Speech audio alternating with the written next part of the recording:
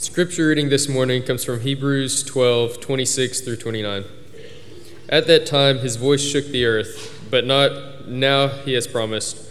Once more I will shake not only the earth, but also the heavens. The words once more indicate the removing of what can be shaken, that is, created things, so that what cannot be shaken may remain. Therefore, since we are receiving a kingdom that cannot be shaken, let us be thankful, and so worship God acceptably with reverence and awe. For our God is a consuming fire.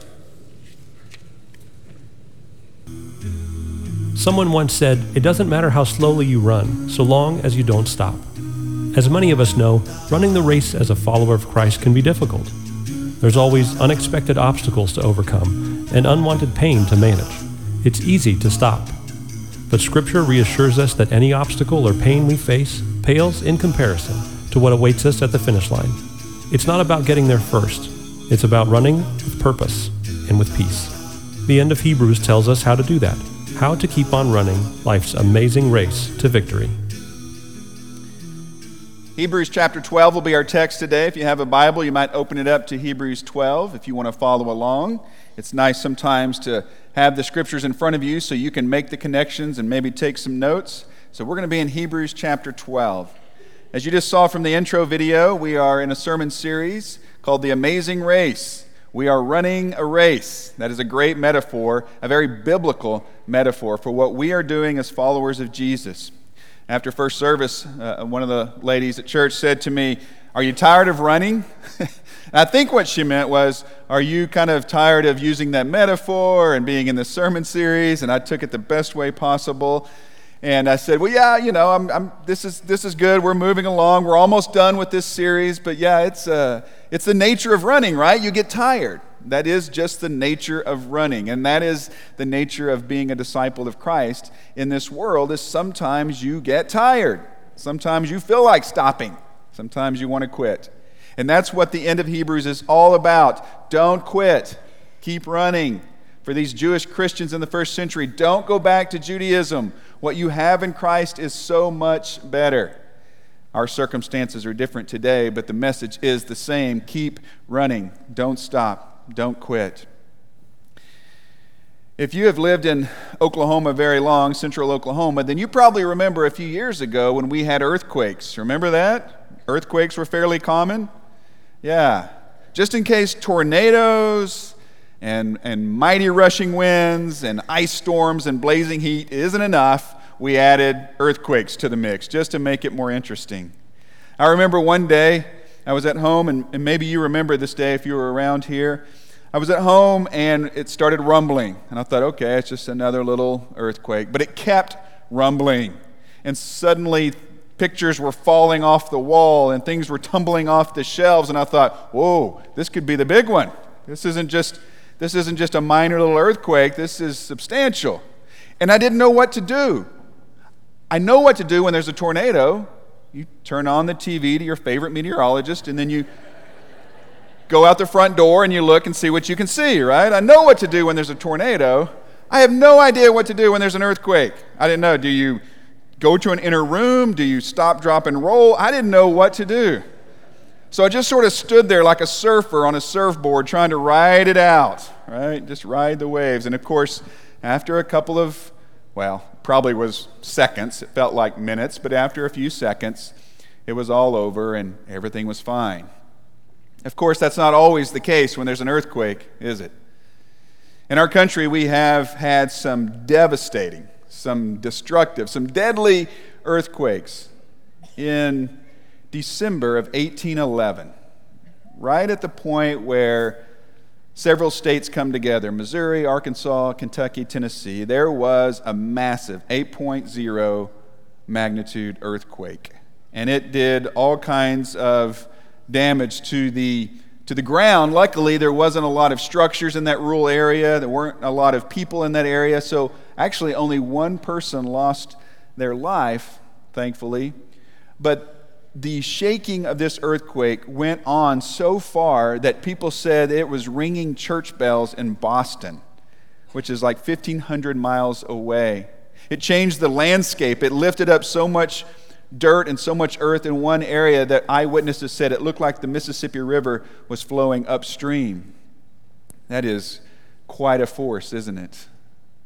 But as I said, only one person passed away, and so that's good. And that's unfortunately not always the case. Almost 100 years later, when that famous earthquake hit San Francisco, 3,000 people lost their lives. And I tell you about that because I think earthquake is a good reminder. It's a good symbol. It's a good reminder to us that our world is in fact broken. That beneath our feet, this soil, this earth on which we stand, where we live, it is fractured, it is flawed. We know that, but things like earthquakes, natural disasters, they remind us in a physical way that our world isn't as it should be. Of course, we live out in the other ways, the emotional, the spiritual, the relational ways, that things aren't as they should be. Paul wrote in Romans chapter 8, verse 22, he said that we know that all of creation, the whole creation has been groaning as in pains of childbirth right up to the present time. That imagery really does stand out, doesn't it? That this world that we live in is groaning, and this anticipatory sounds and pains that something better must be coming. Something better must be on the horizon. We look around and we see so much pain, so much injustice, so much oppression, so much evil, and we know there's got to be something better. But it's not just a matter of looking around. We look at our own lives. Some of you know what it's like to have the ground beneath your feet shift, move, sometimes even give way. You don't just hear the groans of creation, you feel them. You feel them in your gut. Maybe you know what it's like for everything in one moment to be calm and peaceful and all is good, and then the very next moment everything is turned upside down.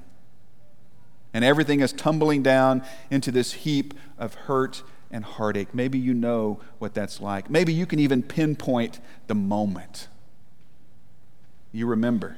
And there are triggers that take you back. Certain smells, certain sounds, certain songs, certain people, voices. They take you back to that moment. Maybe it was a doctor's office. Maybe it was a hospital room. You heard the word cancer. You heard the word tumor. You heard the word Alzheimer's or dementia. Maybe it was the loss of a loved one. Maybe unexpected. Maybe somewhat expected, but it was still so painful and still is painful. And it gave you a new normal. It changed the course of your life. Maybe for some of you it was relational. Maybe you have found yourself picking up the pieces of a broken marriage or strained family, or a relationship that you thought was going somewhere into the future and you were excited about it, and now all of a sudden it's gone. Maybe a friendship, maybe a romantic relationship. Maybe it's a season of your life that you entered into not knowing what was coming, but it's just one of those seasons where nothing seemed to work out.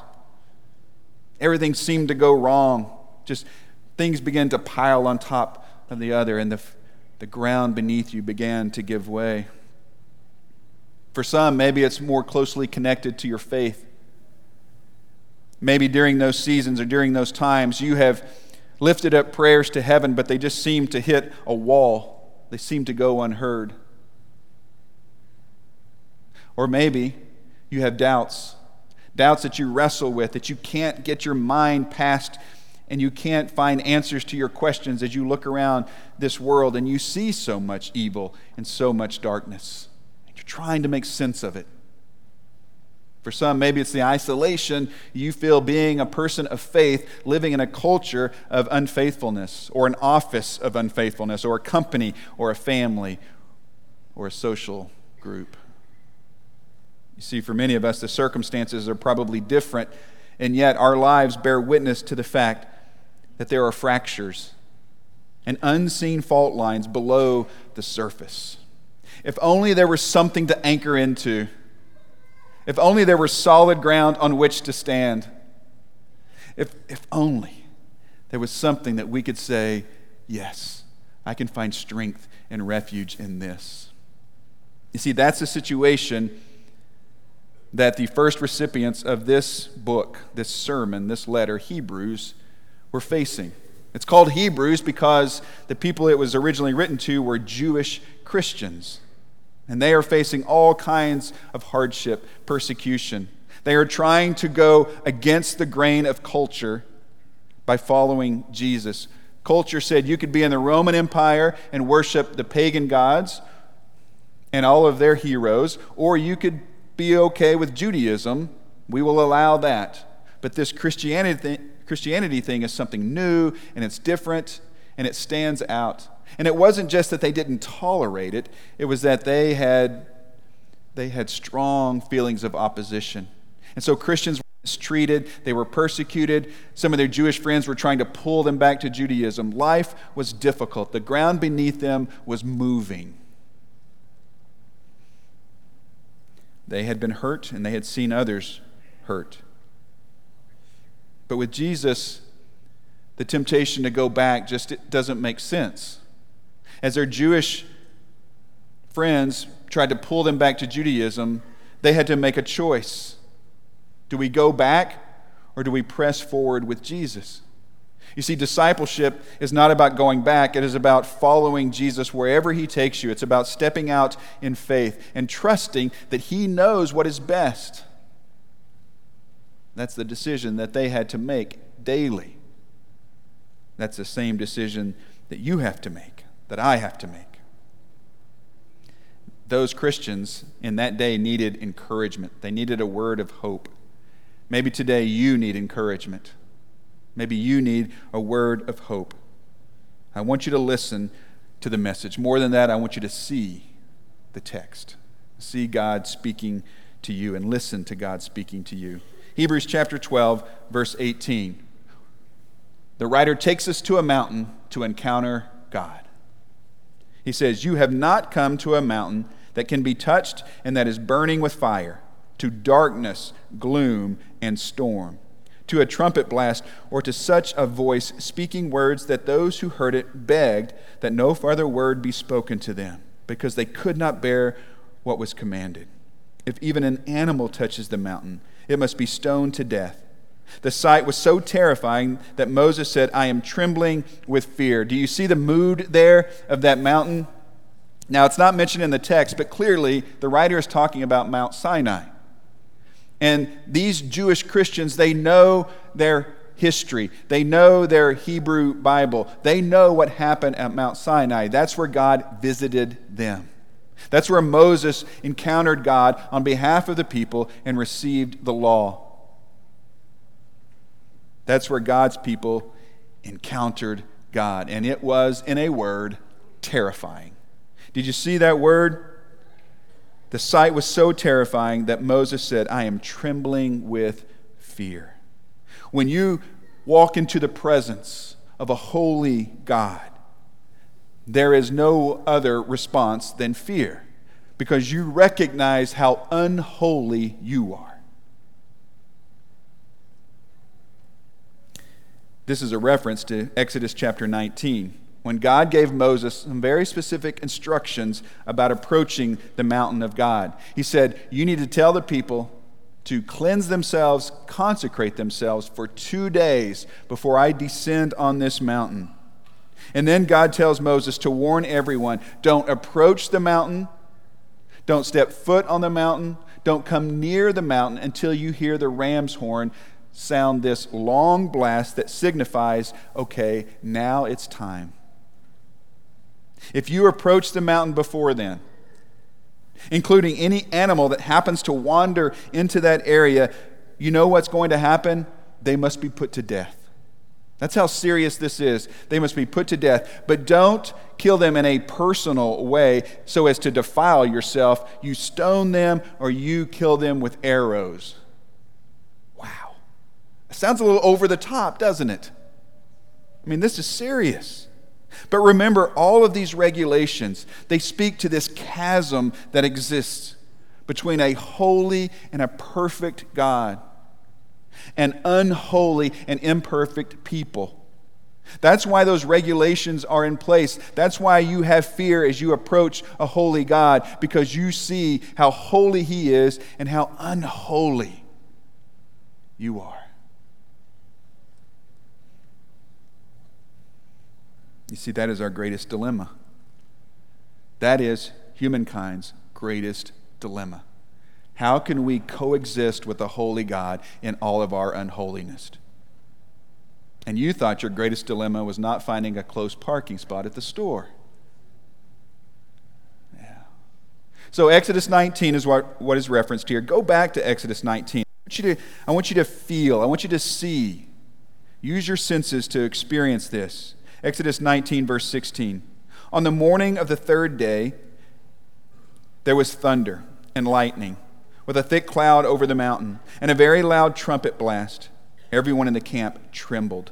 Then Moses led the people out of the camp to meet with God, and they stood at the foot of the mountain. Mount Sinai was covered with smoke because the Lord descended on it in fire. The smoke billowed up from it like smoke from a furnace, and the whole mountain trembled violently.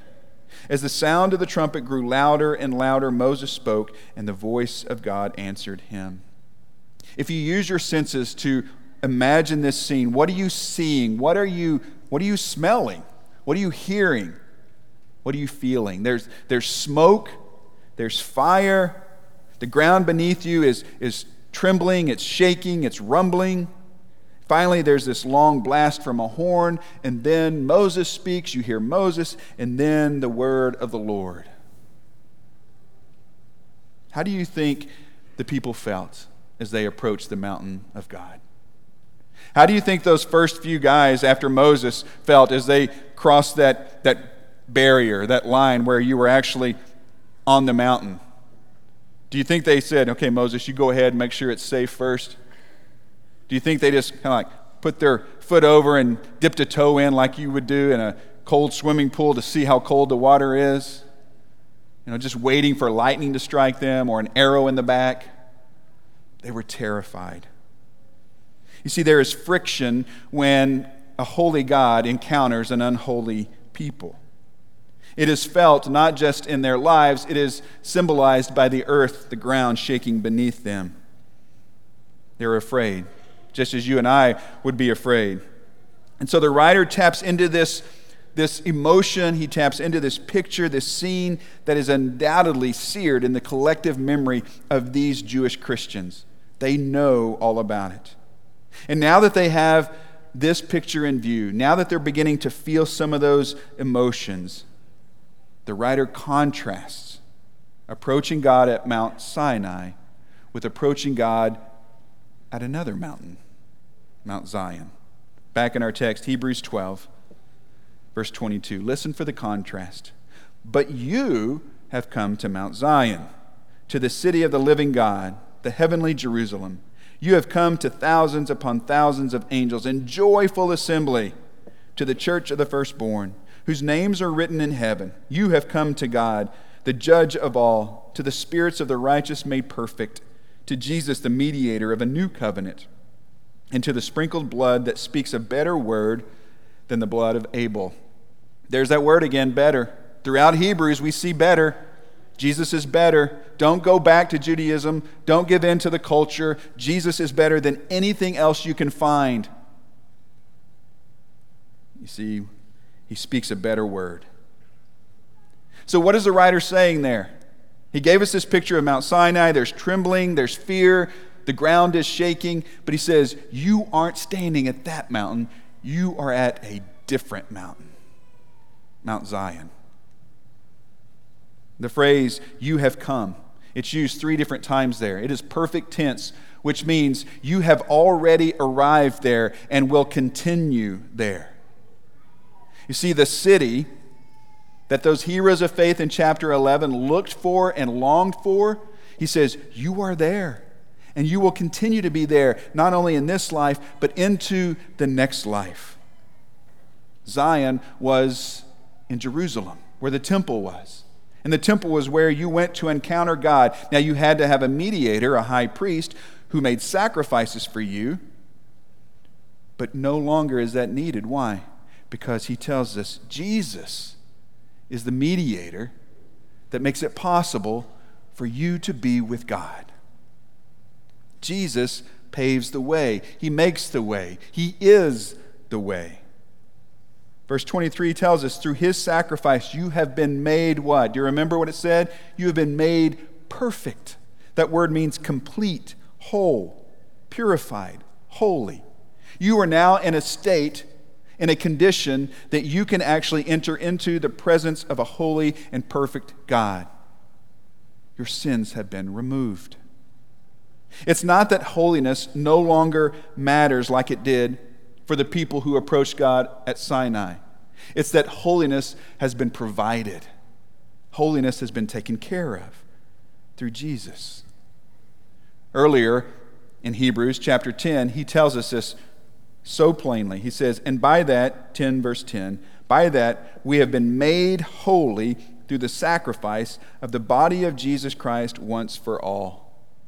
You have been made holy. What you could not do on your own, Jesus did for you. The mountain was barricaded off. The door was locked. You had no access to God because your sins kept you from being in the presence of a holy God. Holiness cannot fellowship unholiness. And then Jesus comes along and he takes down the barricade and he unlocks the door and he says, here's the way. I am the way. And now you can be with God. You can be with God now and for all of eternity. The inspired author here, he goes on to say, tune your ears to hear the voice of God. Just like they did at Sinai. Remember, God spoke from the mountain? He says God still speaks. Now he speaks through his Son. He speaks through his word. And you need to listen to what he has to say. Back in our text, verse 26. At that time, his voice shook the earth.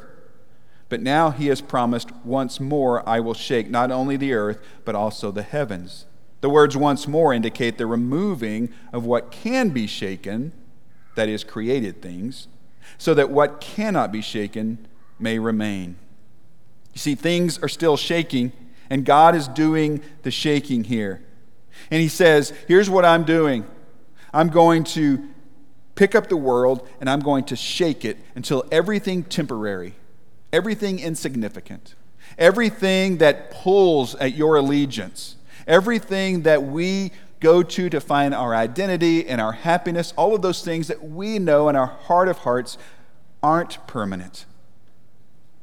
All of those things will fall away. And the only thing that will remain is what is eternal. Imagine God picking up a welcome mat or a rug and just shaking it. What's going to happen when you shake a rug?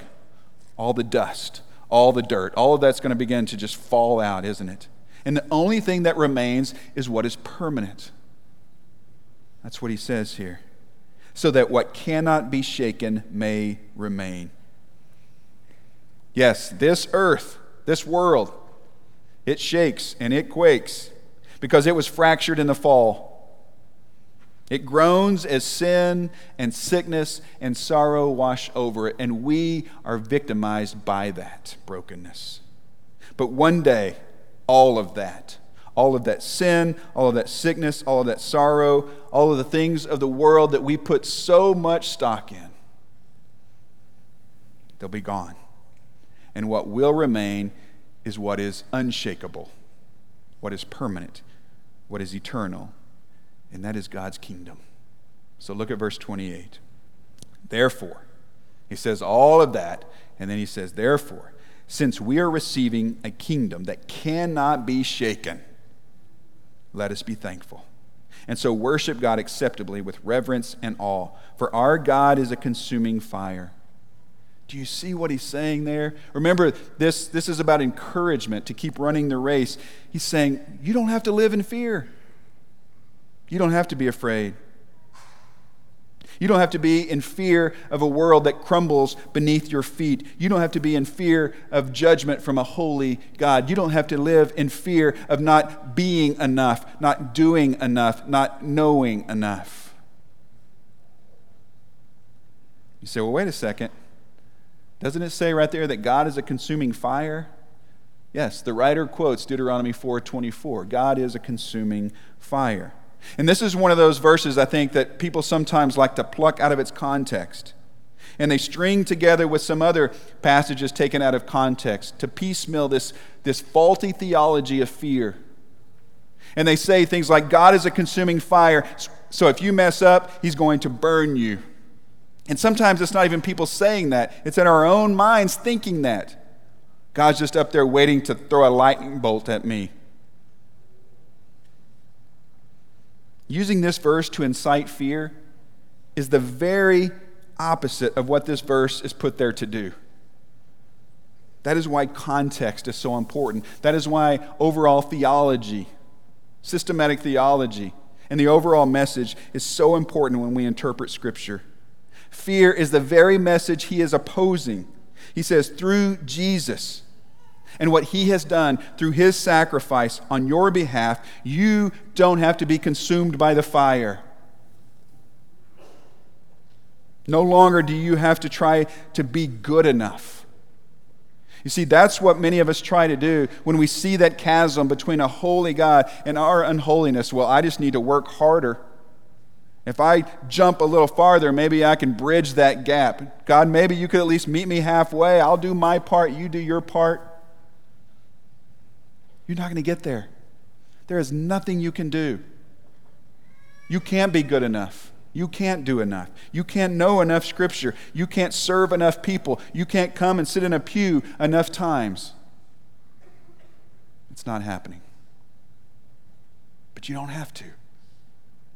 Because Jesus says, I am the way. I will bridge that gap for you. I will bring you into a fellowship with a holy God. But Jesus, don't you know, I'm a sinner. I know. And I took care of that, he says.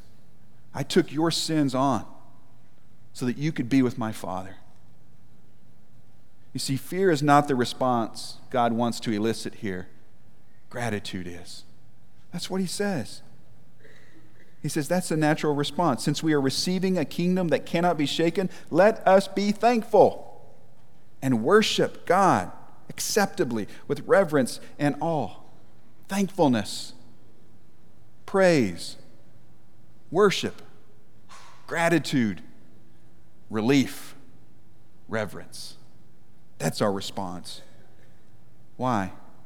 Because Jesus has set our feet on solid ground inside a kingdom that is unshakable, the kingdom of God. You see, it always goes back to the gospel. It must always go back to the gospel. Who Jesus is, what he has done, and what it means for you and me. This world will not defeat you. Whatever or whomever you consider to be your enemy, maybe it's anxiety, maybe it's grief and pain, maybe it's worry, maybe it's relational problems, maybe it's sin or addiction, persecution, disease, maybe something else. None of those things or anything else can destroy you as long as you stay with Jesus. As the psalmist declares in Psalm 46, the earth may give way beneath me. The mountain may fall into the heart of the sea, but I will not fear. I take refuge. I find strength in the one who is ever present. So respond accordingly. Be thankful. Be thankful that he has made you holy so that you can be with God.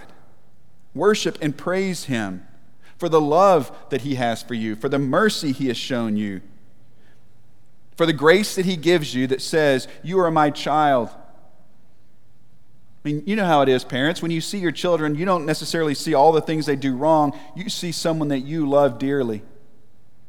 So be thankful that God views you that way. And let that gratitude and thanksgiving not just come out in your worship, but in your life. Live with gratitude as you stand on this ground that is unshakable, and share that good news with the world. You may remember back in 2010, a massive and devastating earthquake hit Port-au-Prince, the capital city of Haiti. Did massive damage there. Countless buildings collapsed. They aren't sure exactly how many people perished, but at least 100,000. Some counts have it up as much as 250,000 people. The already inferior infrastructure there just collapsed, basically. That night, with aftershocks still rolling through the ground, almost all the residents of the city and the surrounding region stayed outside. They were outside and they were torn with grief and fear. And one article sums it up this way: for the Western Hemisphere's poorest country, the earthquake that hit Haiti in January of 2010 was especially cruel. Despite this, it's hard to find a Haitian who doesn't profess a belief in a loving God. Wow. And so you know what many of the surviving citizens did in those terrible days after the earthquake? According to one author, Andy Crouch, he says, they sang. All the voices of the people of Haiti rose up in this collective voice of grief and lament, of prayer and praise. They had lost virtually everything, but they did not lose hope. They did not lose their song. Let me read verse 28 again. Therefore, since we are receiving a kingdom that cannot be shaken, let us be thankful, and so worship God acceptably with reverence and awe. That's the response. To worship with thankfulness, to recognize who God is and what He has done through Jesus, to give you access to a holy God, so that when you approach the mountain of God, you don't have to be afraid. You can have confidence, not in yourself, but in Jesus. That is good news. And that should send you on your way this week with hope, with a heart of gratitude. If we can help you today, we want to do that. A couple of our shepherds and their wives are in a room called the parlor right behind me in this hallway. You can exit out any of these doors, make your way there. They'd be happy to encourage you, to pray for you, to visit with you. Or you can come down to the front and we'll try to encourage you and we'll certainly pray for you. Or maybe today you're ready to make that decision, make that commitment to Christ, to say, I believe Jesus is who He said He was and still is. And I want to give my life to Him, to be buried with Him in baptism, to be raised by Him, to live a new life. What happens at baptism, that's not something you do. That's something God does in you. He washes your sins away. He makes you holy. It's what we need most. If you want today to take advantage of that, to receive that, then come forward as we stand together and sing.